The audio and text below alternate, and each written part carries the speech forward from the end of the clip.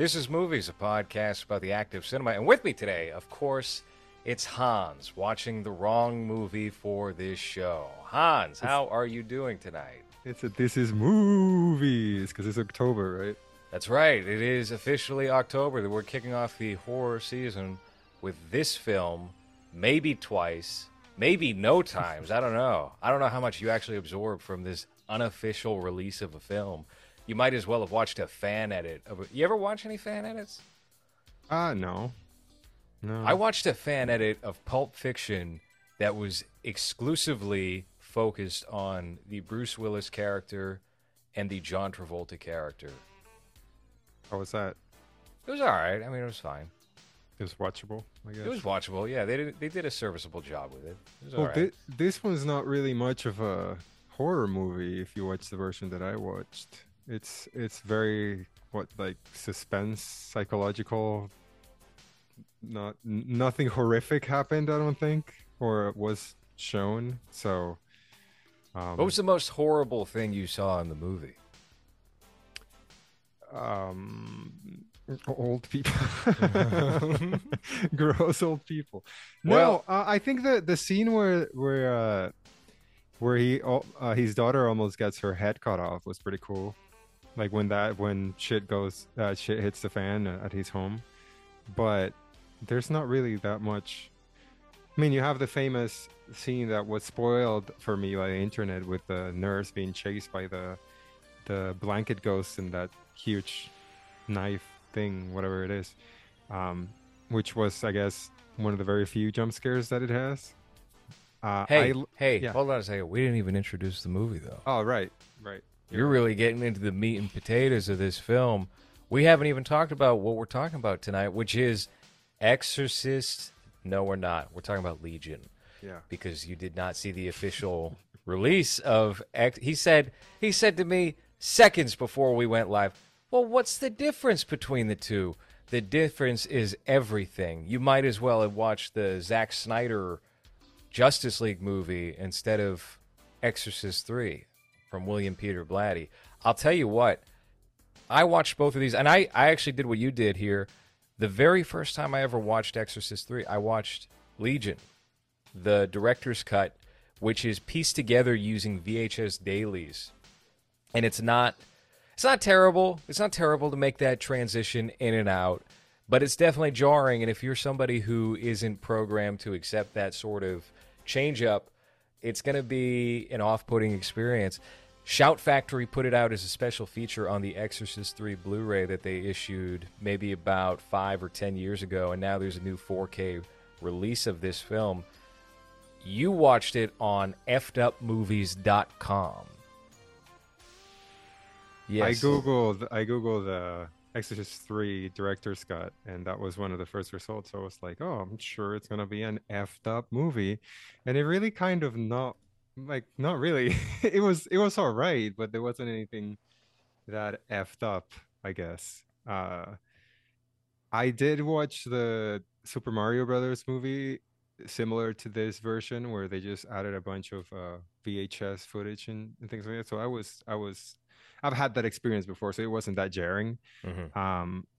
And I feel like all of those scenes, you just add more Brad Dourif as what is it, Gemini? James Veneman, the Gemini Killer, who's kind of a combination of the Zodiac Killer and Jeffrey Dahmer.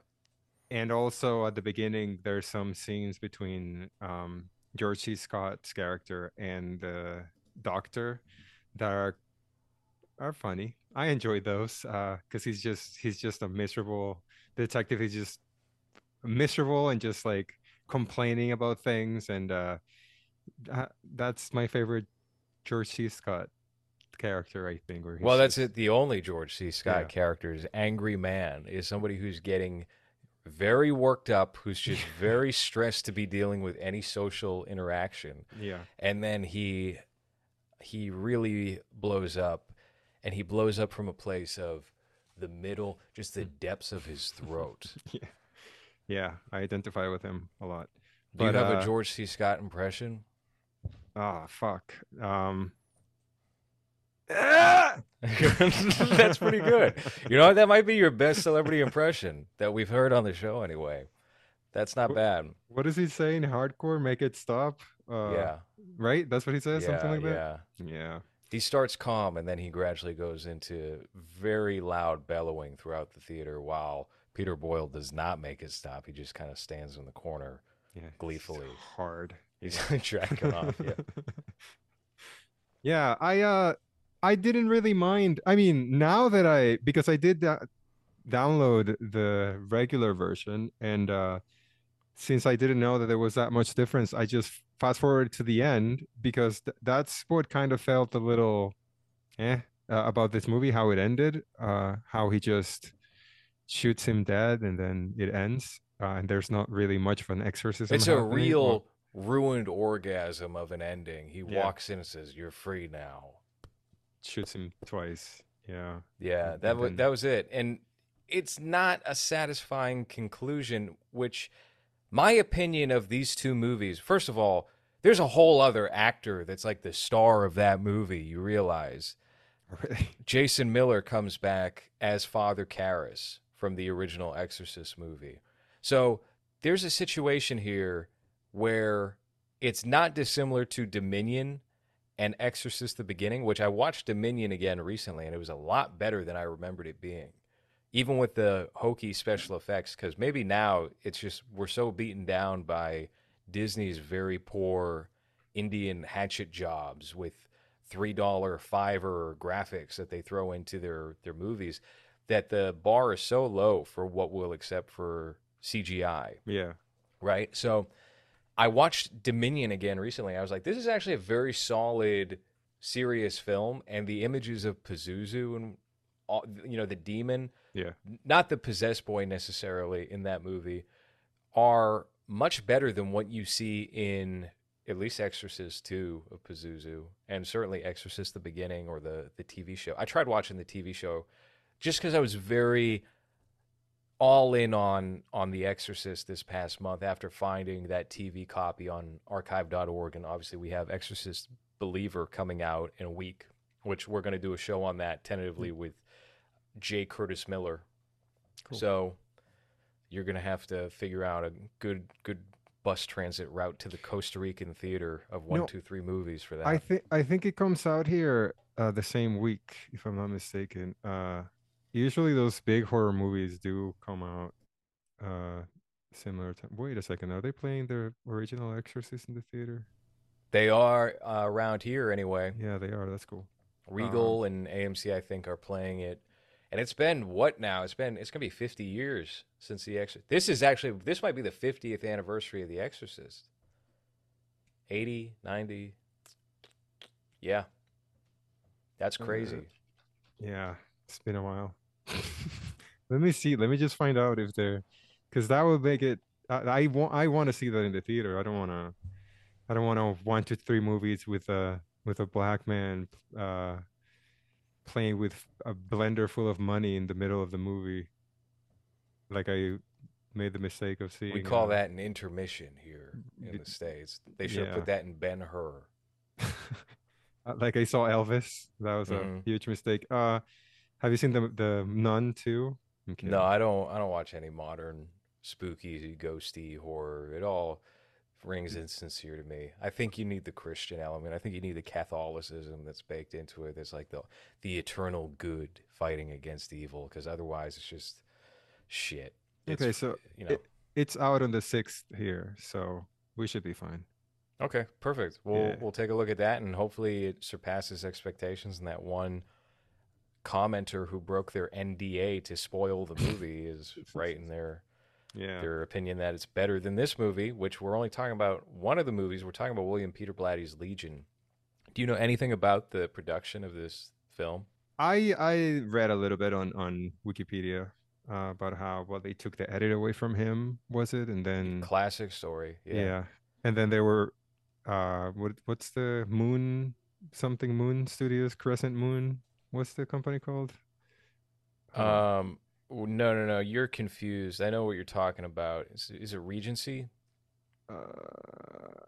fuck, I had it right here. I know which one you're talking about. They put out tons of movies in the 1990s. I think they might have put out My Giant with Billy Crystal. Morgan Creek. Morgan Creek. No, that was Castle Rock Productions, which Oh. was a Rob Reiner helmed company.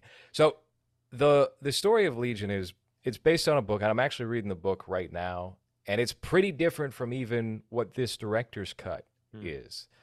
There's some great departures that are taken. I guess maybe that happens when you have the author also directing their work. You know, he has full control of the work until the studio steps in. Maybe he doesn't want to repeat himself verbatim. But there's a lot of overlap as well in terms of dialogue and the presentation of the characters. So Legion was not really written as a sequel, but it's just kind of one of these like literary exists in the same world of The Exorcist. Same thing with uh, the Ninth Configuration, which Hmm. William Peter Blatty also directed. That came right before this, and I put out a video many years ago that said like the true Exorcist trilogy is the 1973. Actually, I guess if you're going to go by William Peter Blatty, it would be the version you've never seen before, because he that is falsely labeled the director's cut everywhere, everywhere, just because Friedkin went back and was like, all right, fine, I'll let him have his version of it, and threw in a bunch of stuff that was very, this the romantic literary fluff that you did not need for that movie. Like the ending where you have these two characters that are the star of this movie, that are the protagonists of this film, played by two different actors, Hmm. their friendship budding. So maybe you watch the version you never seen before, then you watch the Ninth Configuration, then you watch Legion, the Legion cut of this movie. So that would probably be the true William Peter Blatty Exorcist trilogy, if there was one. Um, But yeah, is that version you've never seen before? Is that what they re-released in the 2000s hmm with that was the the first version I saw. with like the spooky shadows and face or whatever it Yeah, looks the like? overlays of the Pazuzu face in the kitchen. Yeah, That sucked. The yeah. only thing that's worthwhile from that is the stunt double for Linda Blair coming down the stairs and the Hmm. blood pouring out of her mouth for that spider walk scene. That's the only thing that I think could have been added and should have been added. Everything else can get flushed.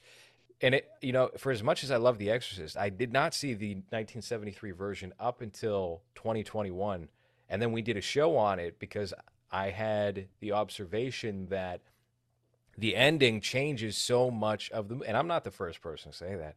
The ending changes the tone of the movie so much that when you compare the version you've never seen before, released in 2000, I believe it was, to that, it's a happy ending. It's a clear, very happy ending. It's like good has triumphed over evil, but it sucks the air out of that when you Yeah. have the priest in the 73 one just going up to the stairs and being like, my friend's dead. I'm gonna go take another route, and he never talks to Kinderman.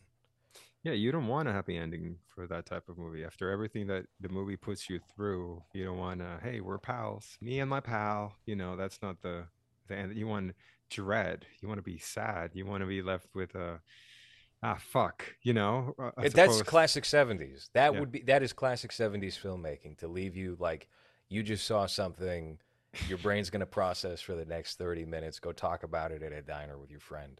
So that moment, though, that is excised from the 73 one that was added in at the very end of the version you've never seen before, is the entire premise of this movie. It's this new friendship that is budding between Right. Lieutenant Kinderman and the priest. And I think I saw the version you've never seen before I saw the original. And Mm-hmm. I remember my reaction to it was just like, this shit is goofy. Like this feels, because of those extra CGI and all that shit they added. Like I couldn't, it was more difficult to take seriously what was happening because it would just be like a face that pops up and you're just like, are you serious? Like, is this really how you're trying to get me? This is corny. And then yeah, I did see the original one. It's a lot better, but it's I don't know. It feels like an old man trying to. I don't know. Maybe that would be scary for someone that's very religious or whatever. But I think that took the scare away from my first watch from the original because I did see that one first and it just felt kind of like goofy. I think at the time too, around the 2000s, the exorcism thing was also very overplayed, if I'm not mistaken. So it just felt Did you like, see? Sorry to cut you off. Did you yep, see The Exorcist, the version you've never seen before, around the time that The Exorcism of Emily Rose and The Last Exorcist, those movies were coming out? I think so. Yeah, yeah. So I That was didn't. probably the worst time to Yeah. watch that movie. Yeah, so that effect was lost on me for that reason, because it was just like, yeah, I don't, doesn't, still, like, it's a really good movie and it's really scary, but I think that kind of soured me on it, just seeing that one first. It's like, if I was to watch ET, which I've never seen, I don't want to see the one that has the walkie-talkies, or whatever Oh, changes George Lucas made. And that wasn't Lucas. That was Spielberg. oh, Spielberg, right. Spielberg went in lockstep with George Lucas and was like, he's editing his movie. I'll edit my movie. I think he also might have edited Raiders of the Lost Ark. Yeah. I was watching, I said this on Agitator yesterday when we were on that program. Go check out that episode. They're calling it one of the greatest of all time already. I wouldn't know if it was the greatest of all time if we just concluded it. What's the greatest movies episode of all time? Oh shit. The last one. The Go last one. watch the Yeah, last one. go to patreon.com Yeah. slash Lewis and find out. Pay Yeah, $5 to find out. that's right. Uh, yeah. Wait, what was I saying? Anyway, You were so, saying something that you said on Agitator oh, yesterday. Agitator. Yeah. Yeah, I don't remember. What I was saying? Okay. Um, It was about, I yeah. think it was related to the exorcism movies that were in the No, 2000s. that's the And theme of the oh, no, show. no, the Steven Spielberg Oh, editing. yeah, yeah, yeah. Okay, okay. I was watching a clip of Francis Ford Coppola and Martin Scorsese talking. It's about 1995, and it was one of these IFC style interviews where they're talking about, oh, why wouldn't it? Titanic had just come out. James Cameron was innovating CGI in real Mm. time. They said, why wouldn't Stanley Kubrick go back and add more people to the crowd in Spartacus like he wanted to do now that CGI will allow you to do it? And it's like these masters didn't understand that this would all progress Yeah. and change, and your vision of what that would be in a couple of months would be probably very different from when you first laid eyes on it, Yeah, you we know? want Spartacus to look like episode one, or, Revenge of the Clones, Like the or pod race in episode yeah, 1. yeah, Wow. that's That great. could be that could be in the cards. Imagine if I was also thinking back because George C. Scott died in 1999. Stanley Kubrick also died in 1999. We had a lot of great people, great artists die in 1999. And I think there's something cool about that they never made it into this shithole fucking century where they would have absolutely. I mean, George C. Scott was doing trash films. He did a movie called Curacao with William Peter. Like he probably would not have taken this movie if he was the George C. Scott of 1965. Maybe he would have. I don't know. But the decline that would have came surely after the new century approached. I'm glad we avoided that. Same with George V. Higgins. He died in '99 too. Yeah, I was looking through his IMDb just to see, because a lot of the times when we cover these old movies, most of the time I would say the actors end up doing just bad movies, and it's just like a sad ending. And I think he unfortunately went through one of those, because he just did a bunch of TV movies at the time. He He did. there's a Rocky Marciano movie with John Favreau playing Rocky Marciano, and he plays his dad. And then there's this show called Traps. I don't know if you've heard of it, where he plays like an older detective, or no, sorry, homicide chief, and he comes out of retirement to work with his grandson, and his grandson has a ponytail, and he's upset about his grandson having a ponytail. And his grandson says, "Well, we all have expression out here. The judge says that it doesn't matter." It's like that, and I was just like, "Fuck, that's so sad that this is how What does his he say to career that? ended." Does he say something along the lines of because that's all of his dialogue?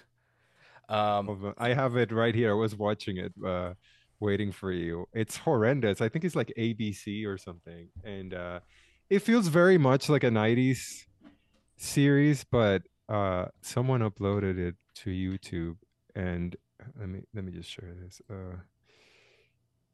Well, I remember him. My first experience with George C. Scott was probably the movie Angus. Do you remember Angus from 1995? No. Angus was, and I don't think it was ever released on DVD or Blu-ray, but it used to get aired all the time. It was one of these '90s teen movies that was played on TNT or TBS, and it was about a fat kid with long hair, and he had a gay dad who abandoned him, and he was raised by his mom and his grandpa, and George C. Scott played the grandfather. I'm fairly certain. That was my first experience with him, and I really dug into his filmography during 2020 when I started watching all these movies from the 60s and 70s. And he is by far one of my favorite actors. And there's nobody who brings that sort of angry intensity Yeah. quite like him. He's the best at it, no question about it. And it's kind of unfortunate that, he did end his career.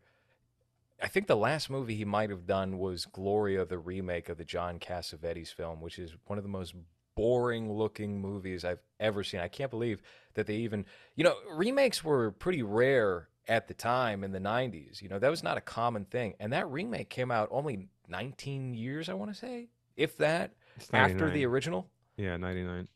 So his last three movies are Inherit the Wind, which is a TV movie based on a real life case from 1925 where two great lawyers argue the case for and against a science teacher accused of the crime of teaching evolution. And it's got Jack Lemmon in him, which you would think it sounds like it would be good, but I don't know. It's got a 7.2 in IMDb, nominated for Emmys, so maybe that's not so bad. He did 12 Angry Men with William Friedkin in 96 or Seven. 97. Mhm. That was a TV movie, and it has a very stacked cast. It was a solid film, especially for what it was, which was a remake of something that was already considered a classic at the time. And I believe, maybe I have this wrong, I believe his character in that movie is the same character that Lee J. Cobb plays in the original film.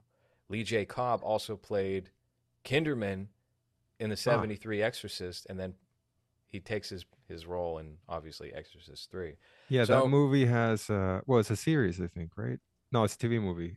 Jack Lemmon, George C. Scott, Ossie Davis, Gene Gandolfini's in there. Feeney, Tony Danza, William Peterson, Edward James Olmos. It's pretty good. It's a Yeah. pretty good movie. The Yeah, so Titanic miniseries. Have you seen that? no, It's got no. hold on, what's his name? Tim Curry's in it. Catherine Zeta-Jones. It looks horrible.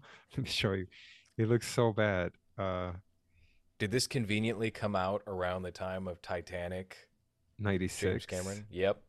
hmm There were a lot of Titanic 2 movies that were released too that were trying to fool people. I remember there were at least like two Titanic 2 movies, and they got away with it by saying, well, it's the second Titanic ship. So, of course, we're going to call it Titanic 2. Right. Here's the show. Oh, Called personalized protection. hold on. Fur. Hold on. You come in more than one size.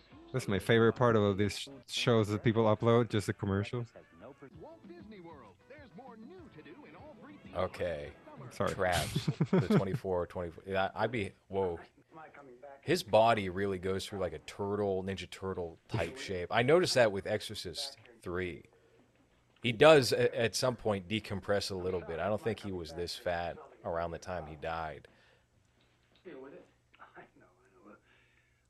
Also, I feel like he's wearing the same exact clothes as Exorcist. Did he just show up? And Peter Falk used to wear his own trench coat and blazer and everything else on the set of Columbo. So maybe George C. Scott would just be like, all right, I'm going to throw on my favorite suit and we're going to go to David work Byrne together. suit. Look at those long shoulders. But anyway, yeah, it looks like shit. It's so boring. And look at that face. There are times No neck.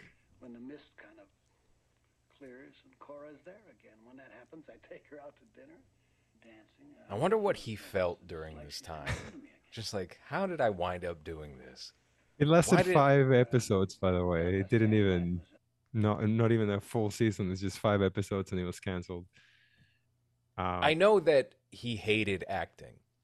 Oh, really? Yes, he hated acting, and he was always a problem when it would come to like important movies. I'll give you an example here with Hardcore. Paul Schrader had to come out to his house and plead for him to sign on to the movie after he said he would consider it or something, and he was apparently just wasted.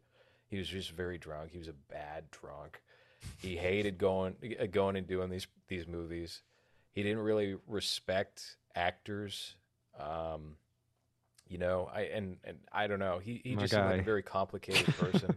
Maybe that changed by the time he reached the '90s or something. But he just seemed like a big old problem for a lot of directors anyway. After he had done film work in the '50s, '60s, and '70s, and garnered some Academy Award nominations and a win for Patton, which Have- also I was oh, going to say mm. there's a TV movie of Patton where he reprises his role in the '80s, and that should tell you enough about the depths of how far you can fall as an actor.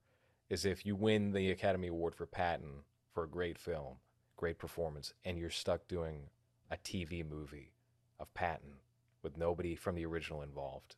How many years later? Probably about 20 years later. Have you seen his directed movies? Yes.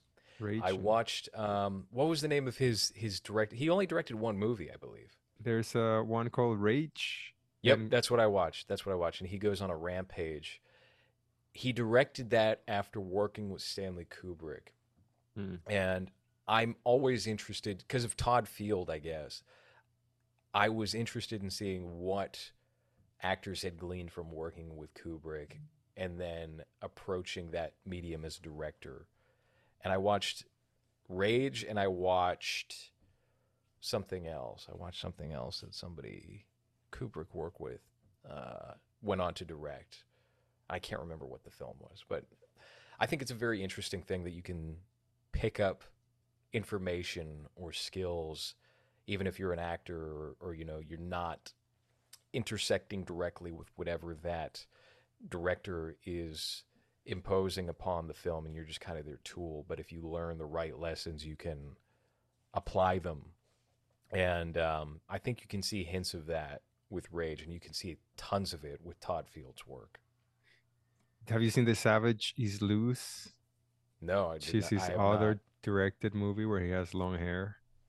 Uh, the movie, it says a husband, wife, and their son are stranded on a remote island with no way off.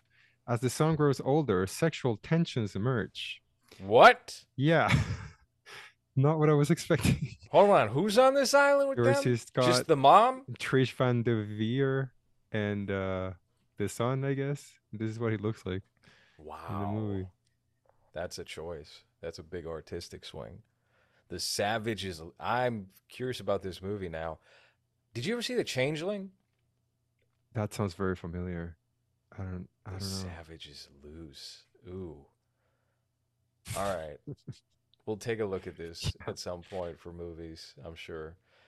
Now, The Changeling was a 1980 film.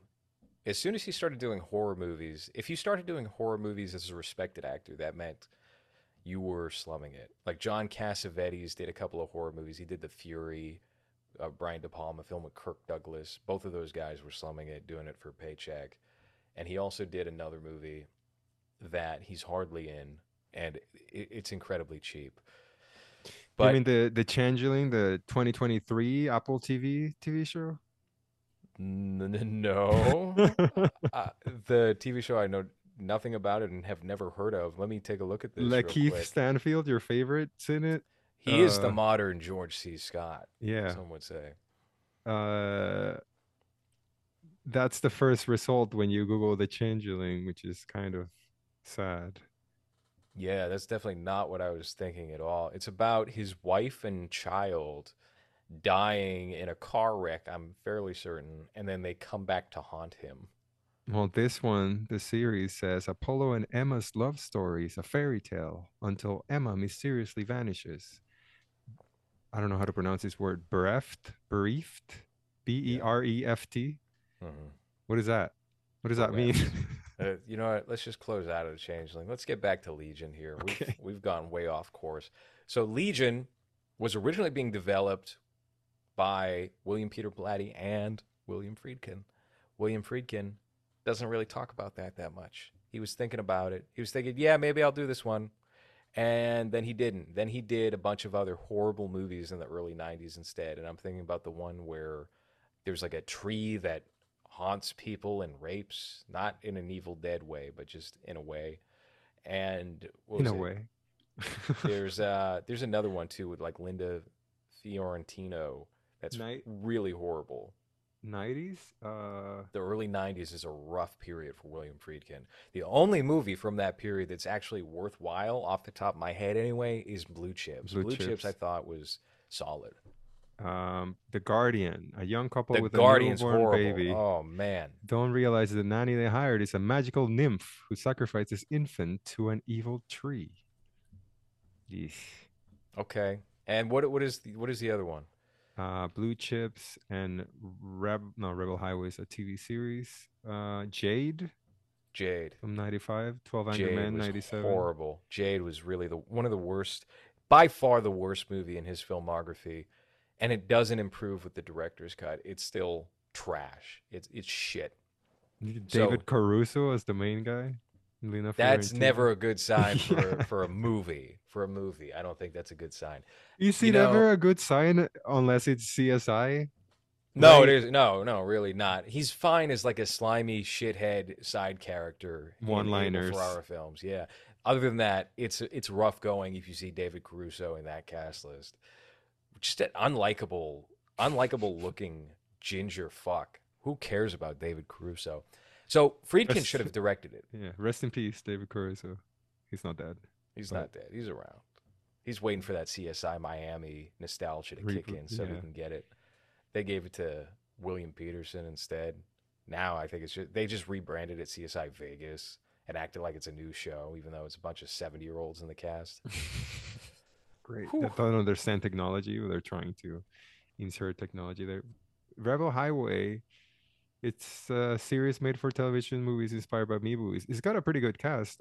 John Hawkes, Julie Bowen, David Arquette. Julie Bone, Yeah, from that show. Jake my Busey. favorite Bone. Jake Busey. That constitutes a great cast as Jake Busey. Yeah, you got what's his name? Matt LeBlanc is in it. Jared Matt Leto. LeBlanc Alicia and Jake Silverstone. Busey. Okay, and I- Alicia Silverstone, she's making a comeback in that.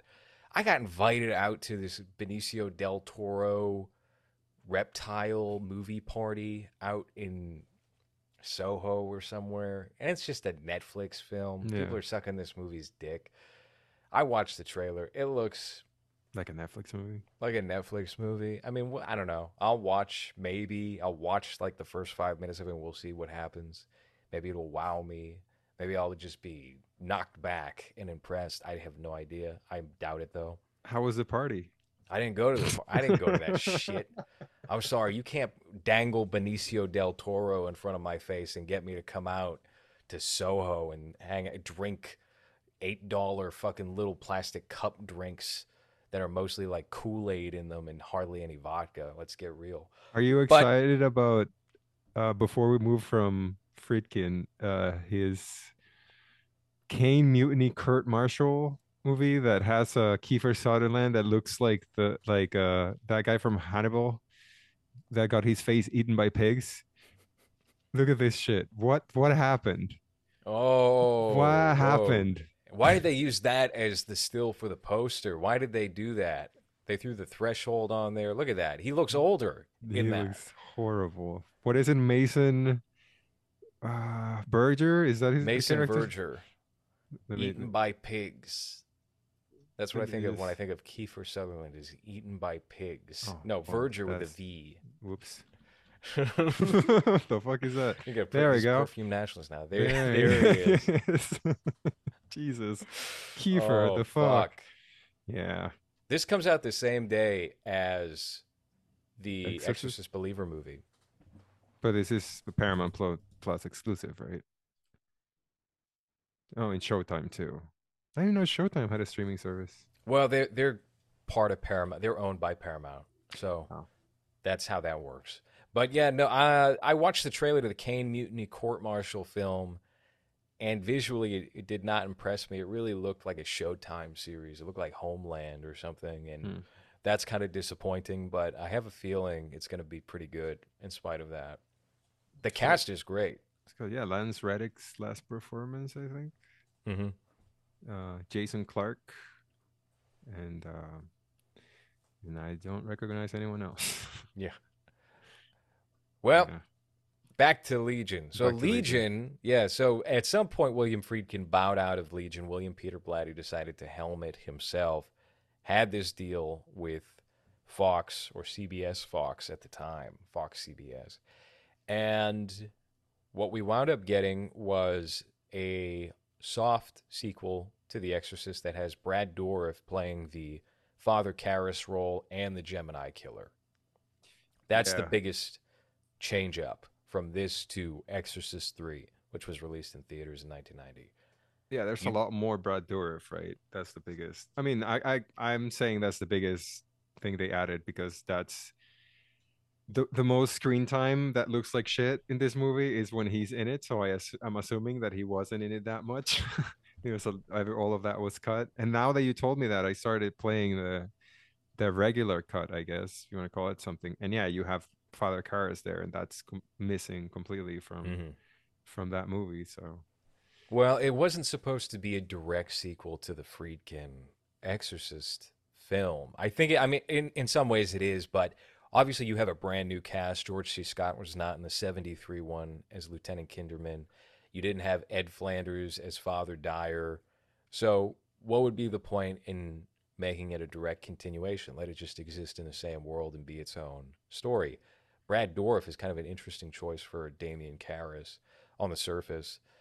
And you do lose a bit of that performance, quite a bit of that performance, when you take a look at the Exorcist 3 movie, where Jason Miller, he's fine, I guess, but he's not delivering the same caliber of performance he did in the 73 one. He seems a little older, a little more tired. He probably doesn't care as much about acting. I had taken a look at his filmography, and I watched a movie that he starred in called The Nickel Ride, and he's very good in The Nickel Ride. And that was a year or two after The Exorcist came out. He took that movie, which has never been released on DVD or Blu-ray, I'm fairly certain, up until recently, or even VHS. It did not get a VHS release. I guess it was a total flop. He took that movie over Travis Bickle and Taxi Driver. yeah. So that probably haunted him till the day he died. That's sad. I mean, it's better for the movie, I would say. I would agree. And I don't know if you would have a De Niro's career I that he think has. so. I mean, that is such an iconic role for De Niro, but I think he would still be more or less the same character he has developed into as an actor. That he was, you mean? That he was, not this very Joe Biden-y performance for every movie, Yeah. So um, then the studio had taken a look at so apparently the Legion cut that has been released is not everything. Some things have been lost to time. If you take a look at the trailer to Exorcist 3, it might be worth pulling up. There are some scenes in that are in neither cut. And I'm very curious what happened to them because they look kind of cool. They look kind of creepy. There's a lot of special effects that have been added to the Exorcist 3 movie. The big thing that people always point out is that they added Nicole Williamson, who's best known as Merlin in Excalibur, the John Borman film from the early 80s. He also plays Spawn's mentor in the 1997 Spawn movie, so clearly he also took a dip in his career as well. Yeah. He's added as an exorcist as a priest called Father Morning, who has experience in exorcism, and he just really fucks up with this exorcism and has part of his scalp removed as a result of trying to combat the Gemini killer who's inhabiting the body of Damien Karras. Should I play the official trailer from Scream Factory? Is that the one? No, I would Okay. probably not. I would say if there's like a 4x3 theatrical trailer, play that. There's, I watched it today, as a matter of fact, in preparation for the show, and that's when I did notice that there was something different. And I caught, if you can't find it, maybe I'll take a look real quick. But Oh, I got it. I It looks like shit though, but let me see. that's all right. All right, 17 years ago. By the way, I was watching like a TV advert for one of those compilations of all music that you can buy like 80 tracks on one CD and it'll only be 16.99, and the narrator played this song as one of the tracks and would say, "Enjoy the soothing sounds of tubular bells." Yeah. It's just like, can you imagine somebody just sitting in their fucking favorite chair in 1993 listening to that song with a The- pipe in their mouth and their slippers on, and that's how they unwind? Just relaxing. Yeah. Yeah. Listen to the Exorcist theme. Mm. A crazy thing about The Exorcist is that it did not have an original score, I'm fairly certain. They used all pre-existing music. Hmm. Wow. So, They were able yeah. to find a perfect theme for that and not even have to pay someone to make it. That's pretty cool. Whoa. Whoa, you see Jesus's eyes open? They really cut back to that a Yeah. lot in the movie. I was like, all right, we get it. It's very goofy. All right, want to play the audio here? Okay, so this is the right trailer. You're going to see something that is not in the movie. Now, you didn't get to see any of this, so this was... There you Yeah. go. There's a face transition there.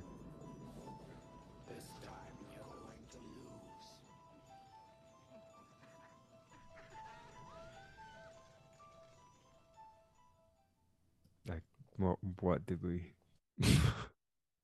what was there? Oh, You're going to... About halfway through, you start to see the facial transition from the Gemini killer into Damien Karras, and it shifts into like a demonic face a couple of times. It's clearly like 4 or 5 different face molds that are cast onto Brad Dora for Jason Miller here. That's not in either cut. There's also Damn. some other shots of Karras on the cross coming up from hell that are not in the Exorcist 3 theatrical cut. A lot of people will tell you that the theatrical cut is better than Legion. And What I do you- think I agree with it. Is it because the theatrical cut is a horror movie and Legion is not really a horror movie? I think they're more or less the same, to be honest with you. There's just a little bit more special effects in the Yeah. theatrical cut. It is spookier. Yeah, I mean, look, there's no lightning. that- And Yeah. although I do love that in the Legion cut, the cell that they throw the Gemini killer in is basically like a sewer. Yeah, it It's looks just like constantly leaking water. It looks like where they kept Killer Croc in the Suicide Squad movie. yeah, just dirty and dark. Hmm. You can barely see them. So the biggest change is, aside from Jason Miller being cast as Father Karras, the ending is very different, which you spoiled yourself. You decided Yeah. to take a look at it. It's much more climactic than what we wound up getting in Legion. In Is- Legion, yeah. Is the monologue about the fish, is that in the movie? Oh yeah, that's in both. Okay. 'Cause Yeah. that's great. That I made me love that. laugh. Yeah. Yeah. Yes. And let's see, what do I know? Oh, the dream sequence. That was cool. That was really cool. I thought I was going to be watching a weirder movie because of that dream sequence. But then there wasn't really that much of that after that happened. Were you disappointed that was the end of Fabio and Patrick Ewing? in and the movie? yeah, that was weird too. Just like, oh, like just a young Patrick Ewing there as an angel. Um, I read that John Carpenter was also rumored to direct the movie, but then he talked to Peter Blatty, and a lot of the things he wanted to do, he wanted to Peter Blatty wanted to do something more straightforward and not so spooky, I guess. So he what was the quote? He says something like he was very passionate about it. He wanted to direct it himself, but he just stepped away. Do you think we would have gotten something more like fuck, what is Heart of Darkness? Is that what the movie's called? Mouth of Madness. Yeah, In the Mouth of Madness. Because they I feel like they have similar feel. Um, at least when I watched that like fucking 10 years ago. I think that would have been more interesting if it was going to happen in 1980 and not 1990. I think by 1990, John Carpenter was just kind of a piece of shit director. Right. So I think that would have been a big mistake. And William Peter Blatty's directorial output from I mean, actually, he just only directed this in Ninth Configuration, I think, off the top of my head. So I won't say it was better than it is better than late Carpenter, but I don't know if it was necessarily more reliable on paper in 1990. I still think it was just the best choice for him to helm the work himself. But it probably would have veered away from being this procedural psychological drama that it is, with little horror elements thrown in to satiate that audience. Yeah, I think it relied on the remember the first movie a lot, but at the same time they don't feel like they're related.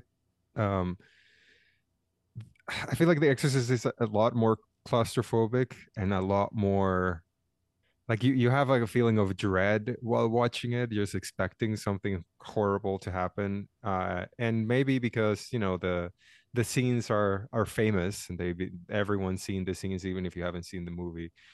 But for this one, it was suspenseful, I guess. It was but like you said, the ending is very anticlimactic, and you kind of expect or I was expecting the less.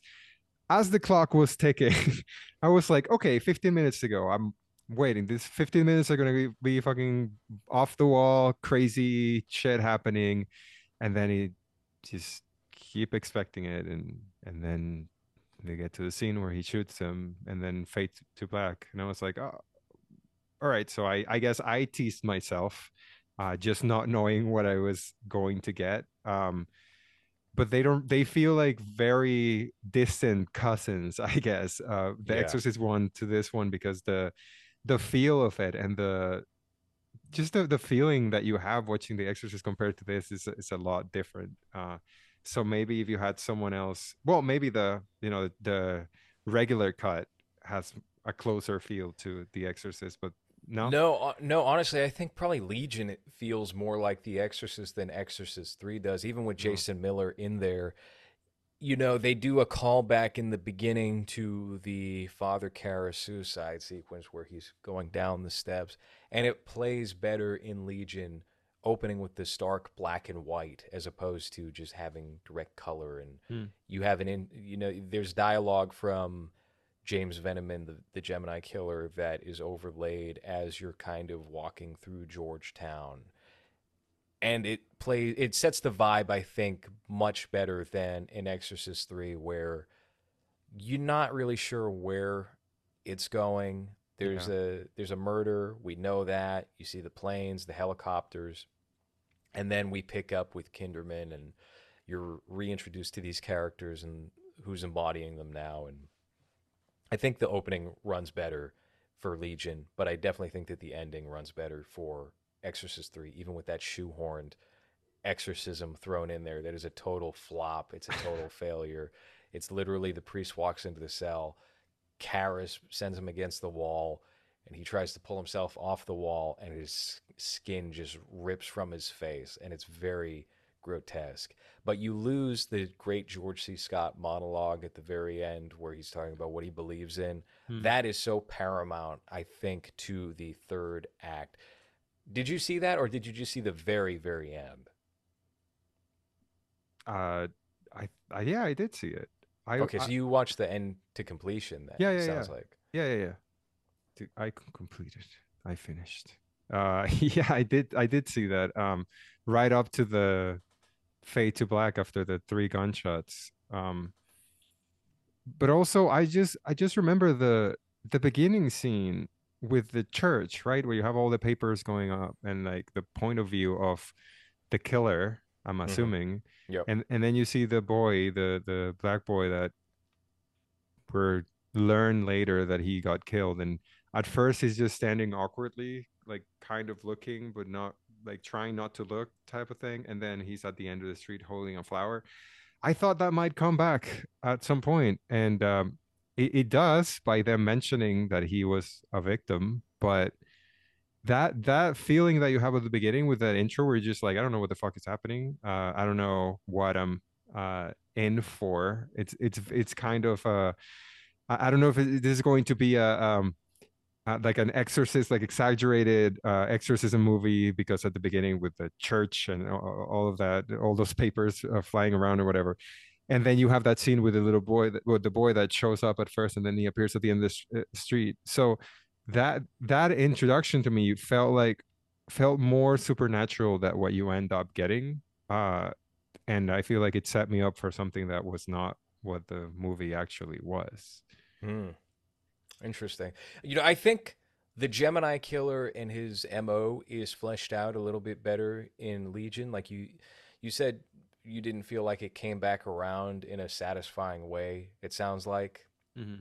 So that is definitely lost with Exorcist 3, and there's conveniences that are made that don't quite match up with the whole thing. You lose a lot of Brad Dourif's performance. He maybe pops up 3 times, and it's a pretty concise use of Brad Dourif by comparison, because they have Jason Miller in there. They're paying Jason Miller. They want to use his name and his face. That's a mistake, I think. I think so as well. He's not, again, he's not terrible, but he's not bringing what Brad Dourif brought. And I thought Brad Dourif's performance in the first version of it is a lot more reserved and thought out. And in the second one, because his screen time is so limited, he's a little more wacky. Mm-hmm. Not wacky, but he's just a little more animated. And I'm not sure if it plays as well for what that character is, because there needs to be a distinguishment between what the James Veneman persona is and the Father Karras, more, sunken, just low energy, depressed guy that Jason Miller plays that character as. So I think that's definitely to the detriment of Exorcist 3 and one of the real standout things for Legion. What did you think of the performance from Brad Dourif in this movie? I think it was a little wordy at points, but Mm. I think he's always great. He's always, well, he's one of those character actors that when he pops up, you're like, oh, cool, weird guy. He's gonna be a weird character. And at times, I feel like it was a little jokery.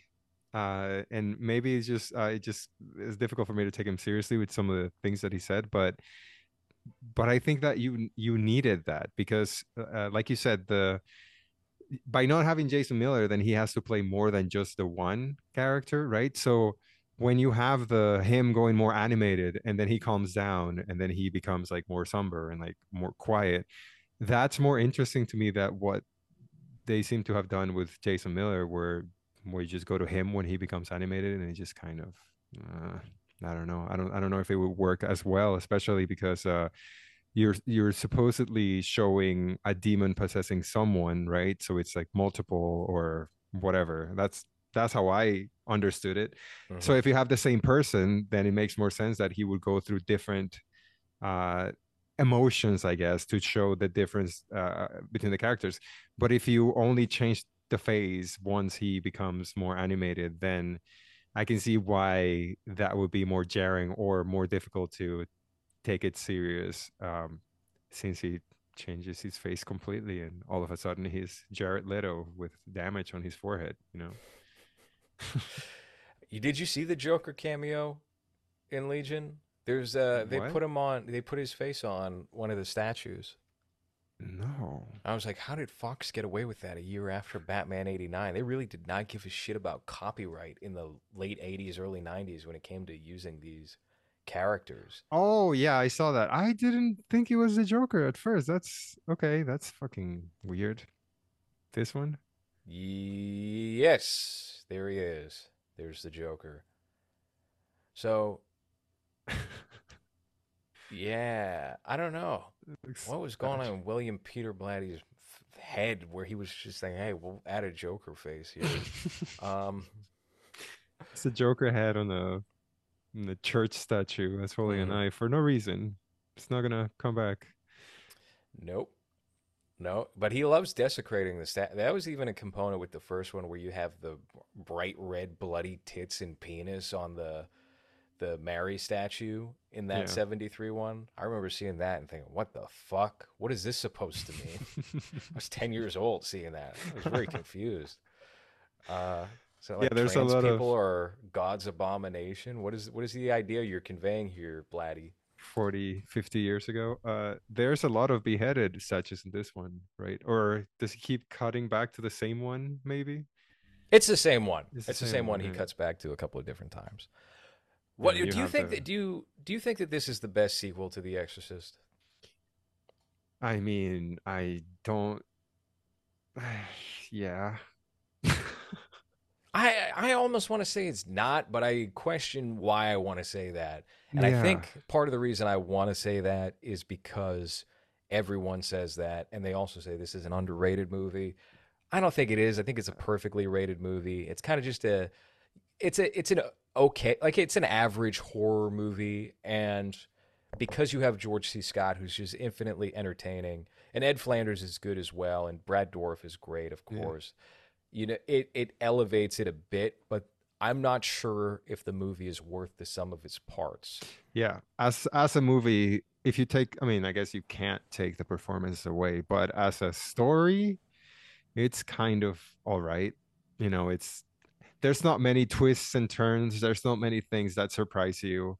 Uh, uh, I guess the fact that the Damien is the name of the demon, right? The fact that he shows up at his house with like inside the body of an older lady. I guess I wasn't expecting that, but there was nothing that What do you think about the whole body swap angle of that? I've never seen it done before that way. So where this demon is living in this old folks hospital or this mental institution, whatever it is supposed to be. Um, it's interesting, I guess, but I don't. It's very creative. I just don't know if the execution of it worked that well for me. Um, because yeah, it makes you think, okay, every time there's like a creepy old person, is the demon in them, or are they just old and got Alzheimer's?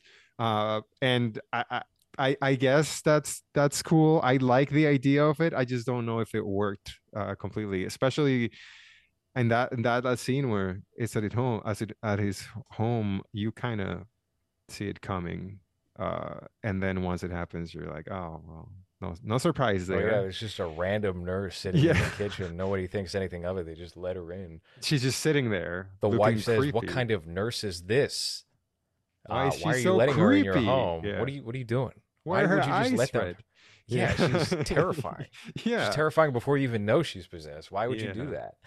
I think, yeah, I agree with you. I really like the concept of it's easier to inhabit the bodies of these vegetables. comatose, yeah, or the notion that mental illness creates like a vulnerability that allows the demons to slide right on in. I think that's an interesting concept. I'm not sure if it is used to the utmost for this movie. That's the big thing there. So I completely agree with you as far as that goes, and I think it could have been executed a little bit better or in a more interesting fashion. A lot of people they love some of the spooks in this movie. They love the big shears. Mm. What did you think about the big shears as the murder weapon of choice for our Gemini killer? Um, it felt like, why would anyone have those around unless you work at what, for a morgue where you have to cut someone open, Got to right? cut some bone. Yeah. The They jaws of life. That's what I he should have used. The jaws of life.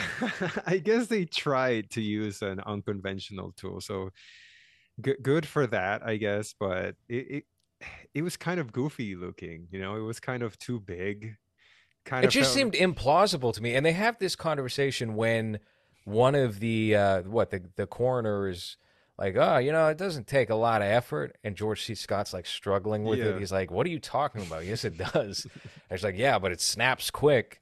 And it's like, all right, so And this is also the one thing about the movie I really didn't like is when you did have that nurse in George C. Scott's home, she suddenly becomes so powerful and can, do that. And I didn't like that. It didn't play well for me, especially with the actress. She wasn't selling it. And it's a hard thing for an elderly actress to sell. Like, oh, yes, now suddenly I am the most powerful creature in all of Georgetown, But you know? but also that tool is used to cut bones, and you have the whole effort is that you have to open it. It just closes by itself.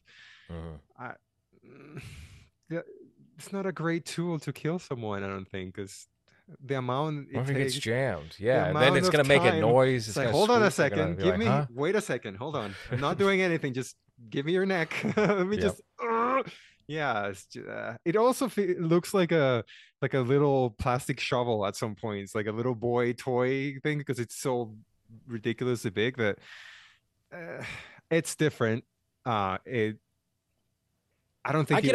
I appreciate what he was going for, but I just don't buy it with elderly women being used as the killers here. Yeah, well, the demon is super strong. That's the thing, it's super Yeah, but then why strength. wouldn't you pick a really strong comatose guy who's just he's fresh in his coma and his Yeah, body isn't withering away just yet? Because then you'll yeah. be still 4 times as strong. How are the little brittle bones not breaking while trying to open that giant Mhm. scissor thing? Right, and they do establish that the Gemini killer, it took him 15 years to reactivate Damien Karras's uh, very damaged brain from falling down the steps and dying and losing oxygen. And, he had to get cooking, and then he had to crawl out of the gravesite.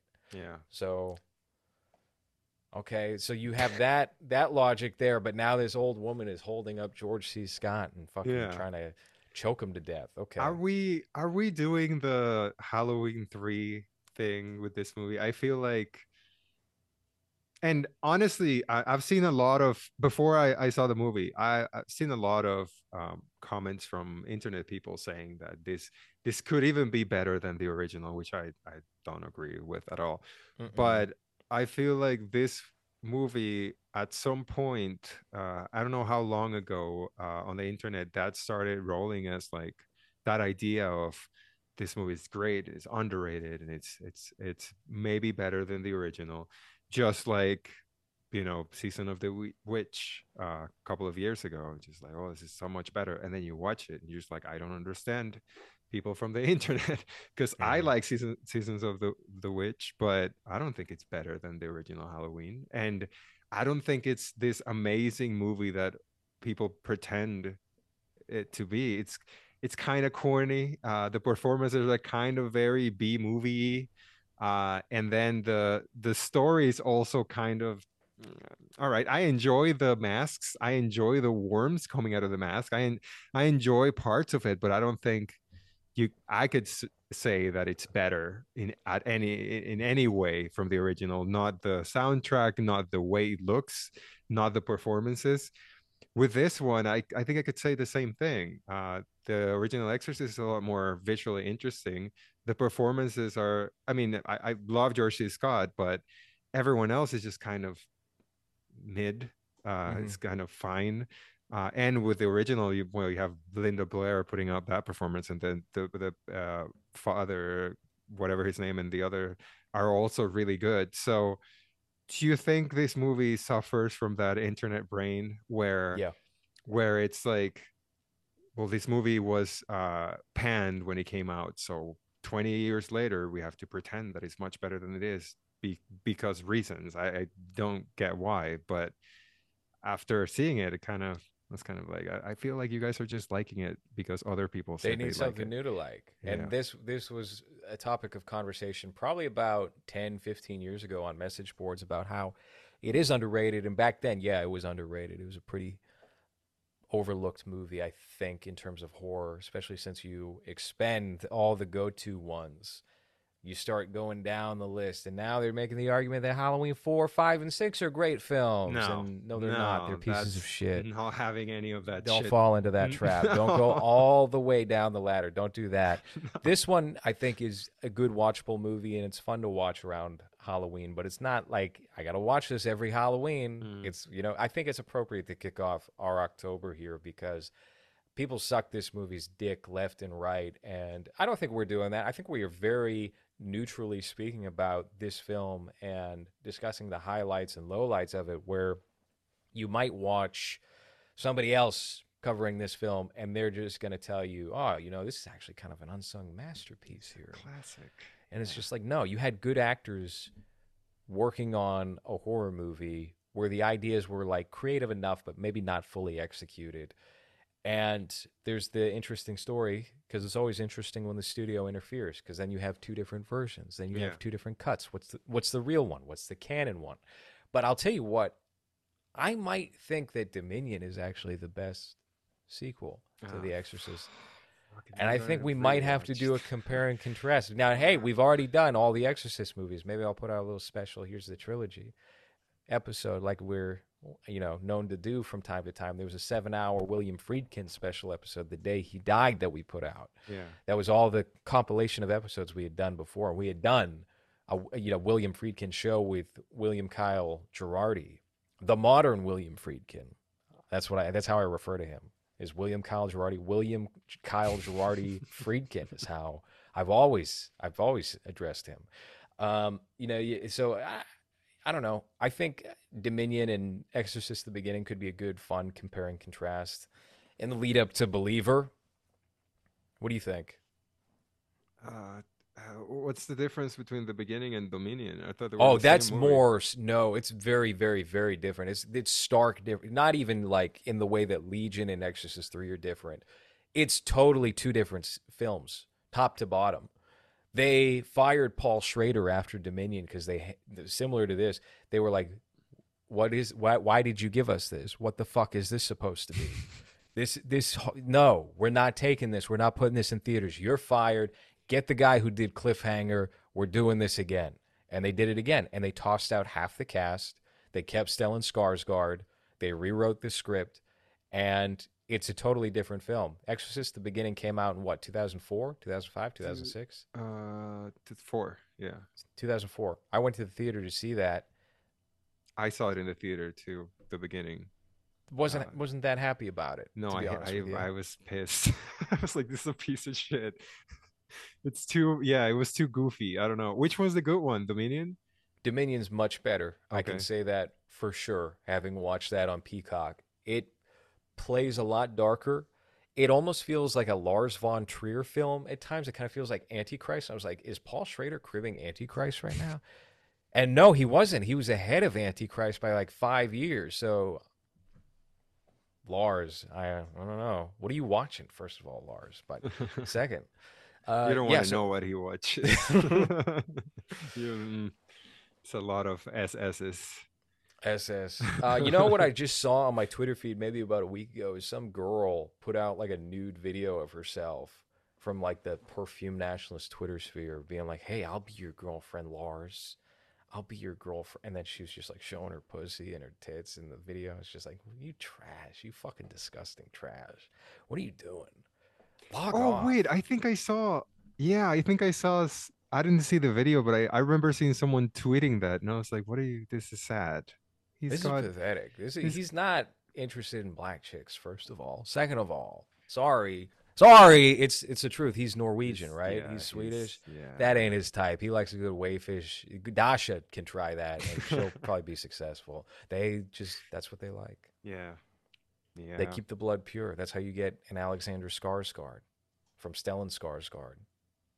Doughy, receding hairline, older man, has the most beautiful son in Hollywood.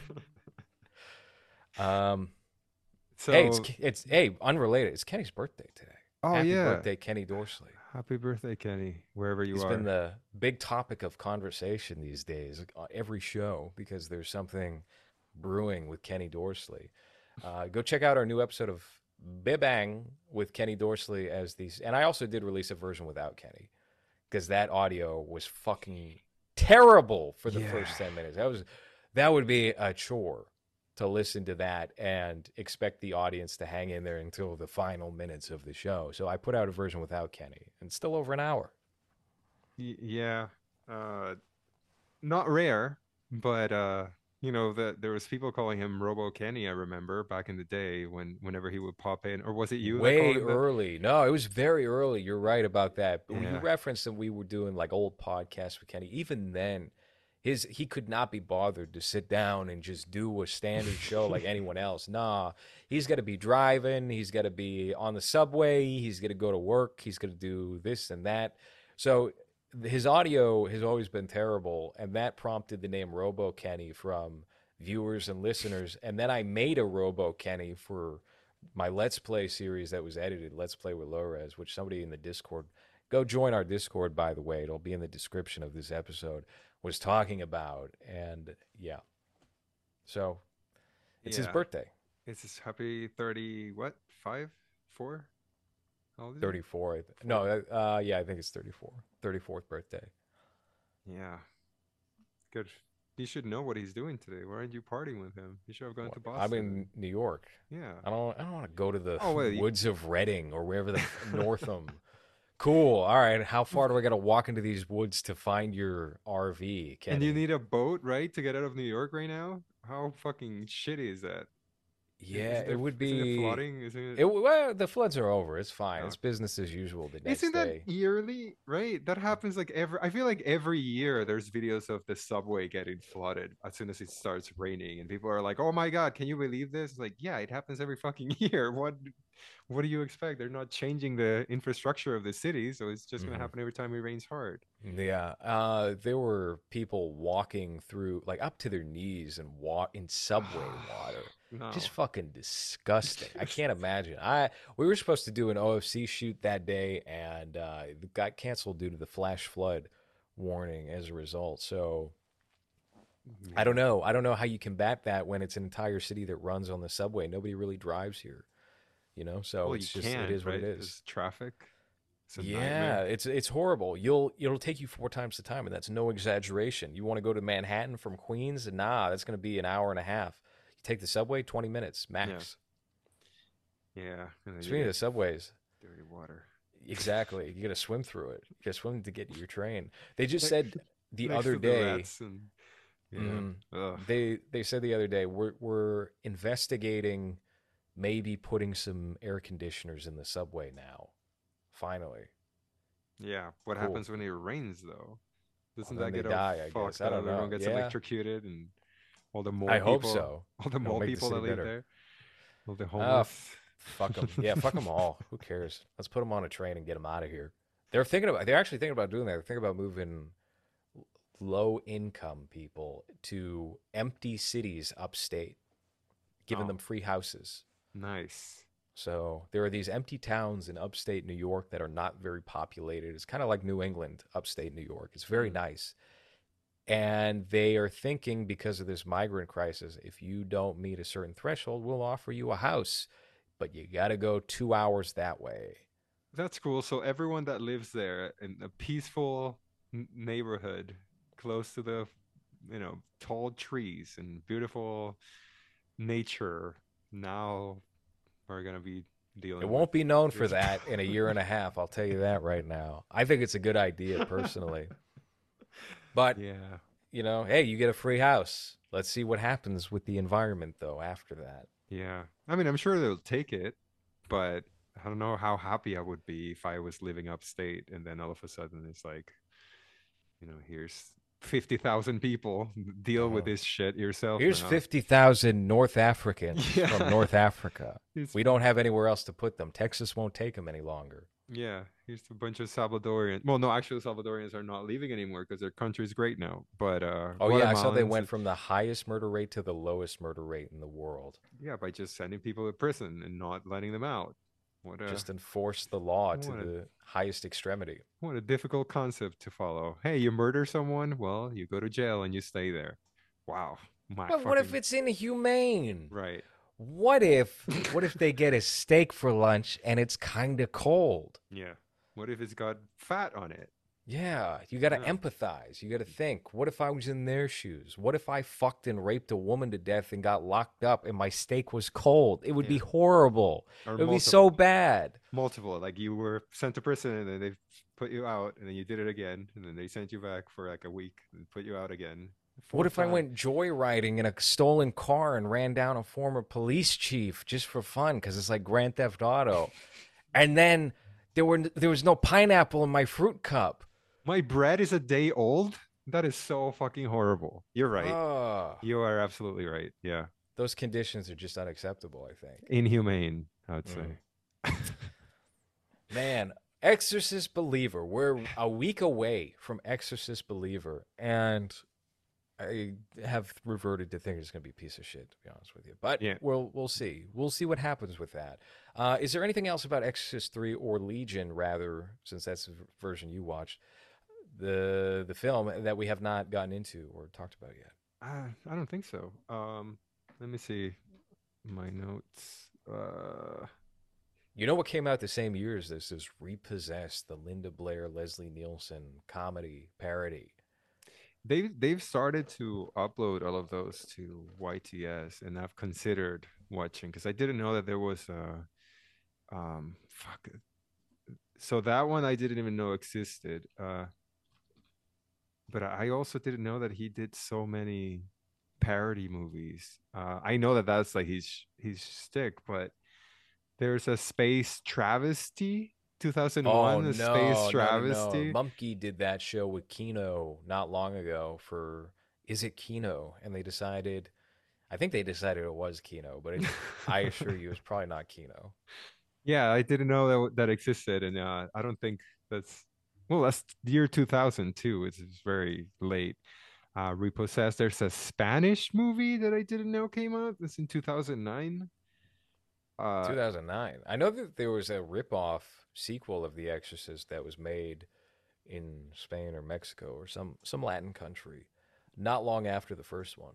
There's Dracula Dead and Loving It, which I do remember enjoying as a I child. enjoyed that as a kid. Yeah, me too. I rented that on pay-per-view. I remember laughing and then like waiting for my mom to leave the room because I think there were some busty women Yeah. doing blowjob gestures or something in that movie. I don't recall. It's got Stan Helsing. Have you heard of Stan Helsing? That's Is that like 2009. Josh from Drake and Josh in that or something? Or Drake Bell is Van Helsing and it's a parody like superhero movie. We would Uh, watch that for Civic TV. oh, fuck. No, it's worse. It's the guy from. Fuck, let me tell you what he was in. I recognize his face. Steve Howie. Exactly. I don't Is know. this guy? I recognize his face, but I couldn't tell you from where. Oh, he was on Reba. That's what I know him from. He Oh was the yeah, yep, son-in-law on Reba. yep. That's exactly what I recognize him from too. So that's the main character on Stan Helsing. That's cool. Wrongfully Accused. That's another parody, right? I think so. I don't know. Leslie Nielsen. It doesn't sound like one. Wrongfully accused. It sounds like maybe it would be of an Adrian Lyne movie or something. I don't know. Well, I it don't know. says that he's a violin god superstar and sex symbol who does not want to cheat on his wife. So it's probably another making fun of those 80s action movies. But I didn't know he made like so many of these parody. Airplane 2, that's one I'm never gonna watch. Airplane Um, 2 is all right. is it? Yeah, yeah, yeah. I've watched Airplane 2. I preferred it when I was a kid to the original, but no, Airplane 1 is obviously better. But no, Airplane 2, they repeat a lot of what happened in the first one. Mm. So it's not a Caddyshack 2 type of thing? No, it's definitely not Caddyshack 2. Okay. I was thinking about revisiting Caddyshack recently. I feel like that movie would hold up, but it would hold up in a different way. So I remember when I was 10 years old or something, I thought that Dan Aykroyd was in the second one. He took over for Bill Murray. Oh Chevy no. Chase. Chevy Chase is in the first one. I thought Chevy Chase was the funniest part. I never found Bill Murray funny in that movie. No, he was annoying. But I think if I were to go back now, I have a feeling that Ted Knight would be the funniest one. And Ted Knight was the older guy. I started watching Mary Tyler Moore, and he's the weatherman on that show, and he's very funny.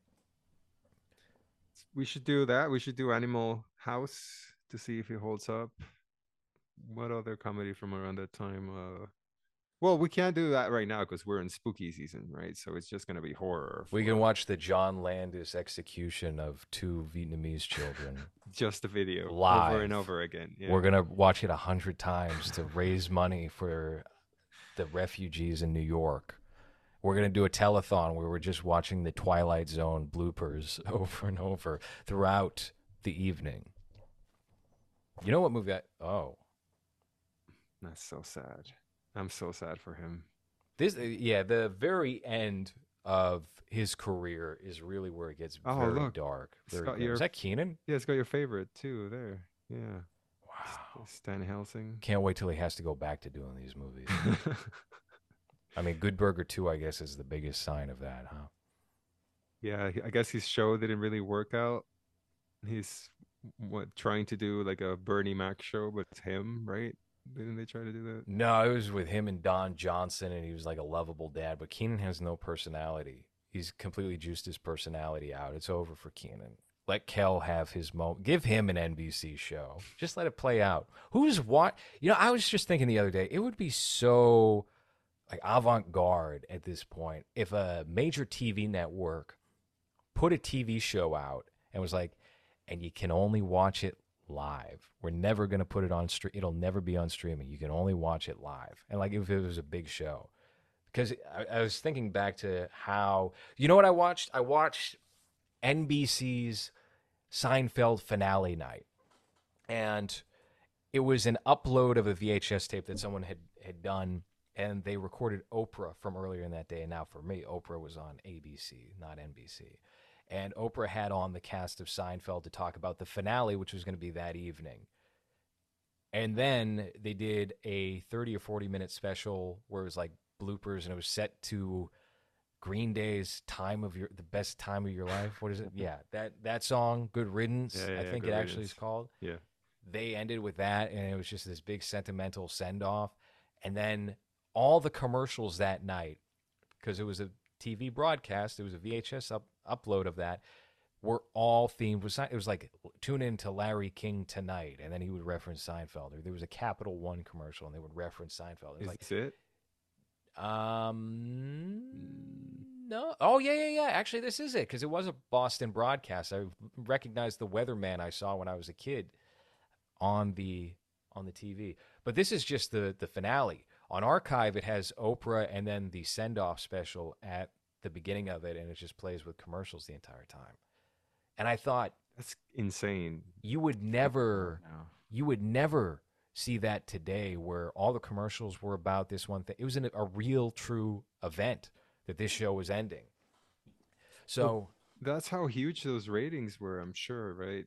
Let me see. Seinfeld. I can't spell Seinfeld. What the fuck? Seinfeld ratings. Like, how big was that last episode compared to what TV shows get now? probably 50 million viewers, I'm guessing. Because if a show was successful on one of the major 3 networks, it would still get like 20 million viewers each week. 76.2 Wow. million. Remarkable. Wow.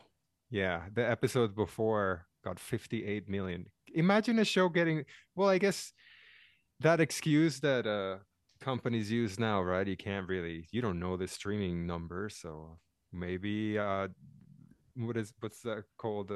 Whatever Gambit on Netflix. Maybe they got more than 78 million people watching, right? Because biggest show ever. It's like no, like a TV show that airs once, and you have 76 million people watching it at the same time. I don't think that's ever going to happen again. But it's so crazy to think about, especially with the age of content that we're in now.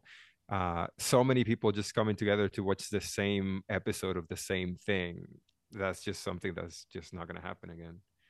No, I think every so often you'll get the occasional streaming service show that will probably do similar numbers to that, but it's still going to be a fraction of it. Like, I can't fathom that even Stranger Things season 1 generated the same numbers as that Seinfeld finale.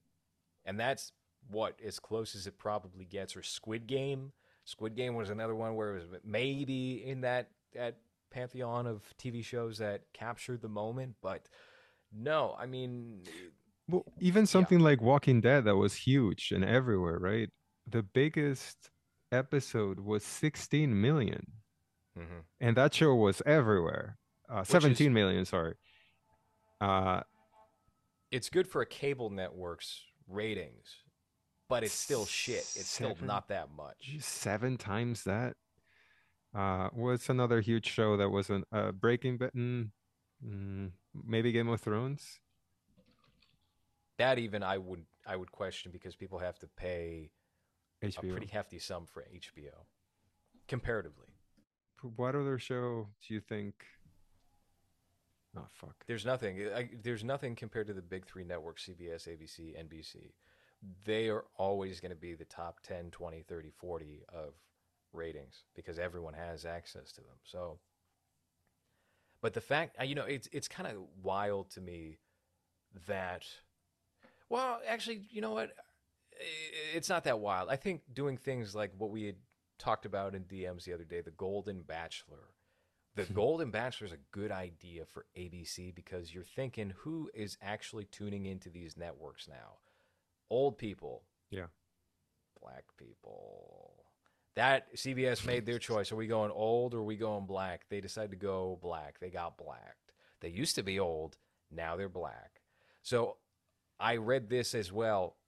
The average demographic, the median age for what show was it? I know Becker had this median age, and then something else did something very big. Oh, Jag. The average viewer for Jag. Remember Jag? Yeah. Okay. For Jag and for Becker, the median viewer got like 20, 30 million viewers an episode for these shows. 58 years old. And they said, yep, that's who we're catering to. And that was the CBS network. They went for that older demographic. You had TV shows like Judging Amy or Touched by an Angel or whatever it might be. And they were settled on that. They were comfortable with it. They knew that was going to be their reliable bread and butter. In the past 5, 10 years, maybe, they decided to veer off from that. Since George Cheeks, his name's George Cheeks, took over CBS for Les Moonves. George Cheeks is the first biracial gay man in the history of CBS's ownership. There was an interim guy between Les Moonves who got outed for sleeping with a number of women, including the Big Brother host Julie Chen, his future wife, Hmm.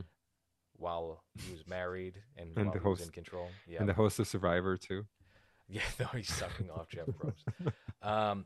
So there was an interim guy. George Cheeks took over, and since George Cheeks took over for CBS, their ideal demographic, I think, has changed completely from we want to go for a more urban audience, a more youthful audience compared to the 58-year-olds that we relied on forever. Yeah, I'm looking for the episodes that have had the most audience in history, and It's all well, Super Bowls. it's all Super Bowls. There's the last episode of MASH had Mm-hmm. 105 million people in That's '83. that's the biggest, right? Yeah, 105 million, and then the last episode of Roots had 100. Um, and that's pretty much it. What's the day after? The American day after television. was a TV movie about a nuclear bomb being dropped. Okay, that also had 100 million along with Roots. But besides that, yeah, it's Super Bowl, police pursuit of O.J. Simpson and Richard Nixon's resignation speech, and the Apollo moon landing is number one with 125 to 150. Naturally. Uh, but yeah, just I don't know. I guess it really caught me off guard thinking that Seinfeld, even though I like Seinfeld, but how huge was that show that the last episode 75 million, that's more than the population of most countries in the world, and we just tune in to watch this goofy show about nothing end with a very mild episode too. It wasn't even that great. No, it wasn't. It was a pretty lackluster episode, all things considered. I think I liked the fact that they were going to prison or something. It's a Yeah. little more definite, but it was about on par with just any other episode of Seinfeld. And then I started thinking about TV finales in general, and good ones and bad ones. And I watched another tape on archive.org of King of Queens, and then it followed up with How I Met Your Mother. And I remember How I Met Your Mother ending, the audience deciding it ended poorly. Were you into that show at No. all? That also kind of swept through the youth of 2005 to 2011 as people watching How I Met Your Mother. Actually, it's a pretty good show. It's a pretty good sitcom. It's a pretty good show. I don't know. I never really got into it. Never really cared, honestly. No, I was not a fan of it. And then I watched it on like a cruise when I was sunburnt and I couldn't get, like, I was going to Jamaica or somewhere, Caribbean. And I got so burnt the first day, I had to stay in the second day because I was just like, this in bed. I was fucking, oh, it was so miserable. Pink, bright pink. And I watched Up in the Air, the George Clooney movie about the Walter Kern book. And then Yeah. I watched How I Met Your Mother. And I was like, yeah, I like these. These are good. This is all right. I was just looking for like something to not feel like I ruined the vacation that I was on by not lathering up well enough with Yeah. fucking the highest SPF. How I Met Your Mother, the biggest episode was 13 million. So still nothing. Still Yeah. pretty much nothing. You know, I remember people talking back in 2002 or so, 2003, 4, when Survivor's ratings dipped from 20 million an episode to 16 million an episode. People were like, "This is it. This is the end. It's gonna get canceled any day now. These ratings are horrible." And now it's just like the average TV show, probably in general, on a cable network especially, probably gets like 200,000 viewers. The CNN anchors, they revealed how many people were watching those. I remember back in 2018, 2019, even during the fervor of Trump, and it was still like 100,000 viewers. Brian Stelter had fucking nobody watching Yeah. him. So up until a certain point, it was just a matter of them handpicking. We like these people. We want this message to fucking stick. Let's throw them out there. Now, because the writer's strike is over, they've emboldened the idea of highlighting those and rehiring the people who are generating financial success because there's more on the line for them. They can't pocket that little extra income on the side. They have to give it to the writers. So now that they're losing a little bit more money, they're going to start tightening things up, and I think ratings are going to matter much more than they have in the past 10 years. Well, Survivor's still getting almost 7 million, which I think is pretty good. For a network, it's pretty good, but Yeah. it's still generating.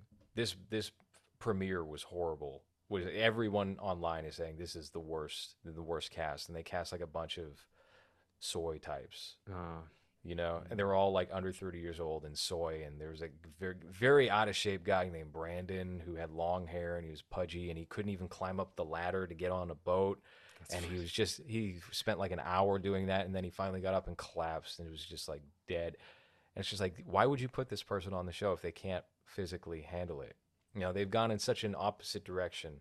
Where I remember people complaining in 2004 about actors, models slash actors that would get recruited for their looks, and now it's like you've hit the other end of the spectrum where these disgusting pieces of shit can hardly stand without gasping for air or to catch their breath. Which you would think it would make it funny, but it doesn't even get. Oh, it was funny, but Okay. it's just like this It's not what the show is. Yeah. This is not what the show is supposed to be. Like you have to have like some of those people, but they got to be like physically ready. You got to be ready for it. But Well, you can't that's- climb up a ladder. The Is show that- just started. It was literally the opening 3 minutes. He can't climb up the ladder from the water. Pathetic. It's just ugh. The long hair, right? Yeah. Yeah. And that dude, I believe he's going to quit the show, or he's getting the boot next episode. So he's been soaking it up on Twitter, trying to get as much of that clout as possible while he's still on TVs. It's just, I mean, I've never been a huge fan of the show. I've seen a couple of seasons, and I think I saw a couple for that show that we did with Jack. But it's like they forget the reason why people would watch this. And if they were to make it a joke, if they were to make it like, okay, well, now it's just overweight people that can't handle anything, or very small, weak people that also can't That's a handle any great idea challenges or anything. for a season, is overweight versus underweight. Right. So that, okay, I see the appeal. I'm here to laugh. I'm not here to like get the emotional connection that they all try to have, or like the backstory and like all the anything interesting. No, I'm just here to laugh at these people, then fine. But when it's also presented as what the show used to be, but then you have people that can't even handle challenges at all, then it's just like, why am I watching this? I'm make me laugh at them at least. You know what I mean? Mhm. So that there's something. Yeah, I'm looking at the cast, and yeah, there's not one. Well, there's one muscular guy. Let me pull it up. We've Is completely there a went. muscular guy? I don't know if there is. Let's see. Well, this guy at the end, but this guy, The black guy, Bruce. So yeah. Bruce Scott, here's the deal with him. He was not supposed to be in this cast. He was on the last season. He hit his head on a boat and got a concussion in the literally the first 5 minutes, and had to go. They took him out after 5 minutes on the beach because he hit his head. 5 minutes. I'm not exaggerating. And they were like, "Sorry, Bruce. This is really bad luck, but we got to take you." And so they threw him in on this new cast. Yeah, it just looks very not ready for the challenge. And again, if it was played for laugh, then I'm all in, but I know it's not gonna.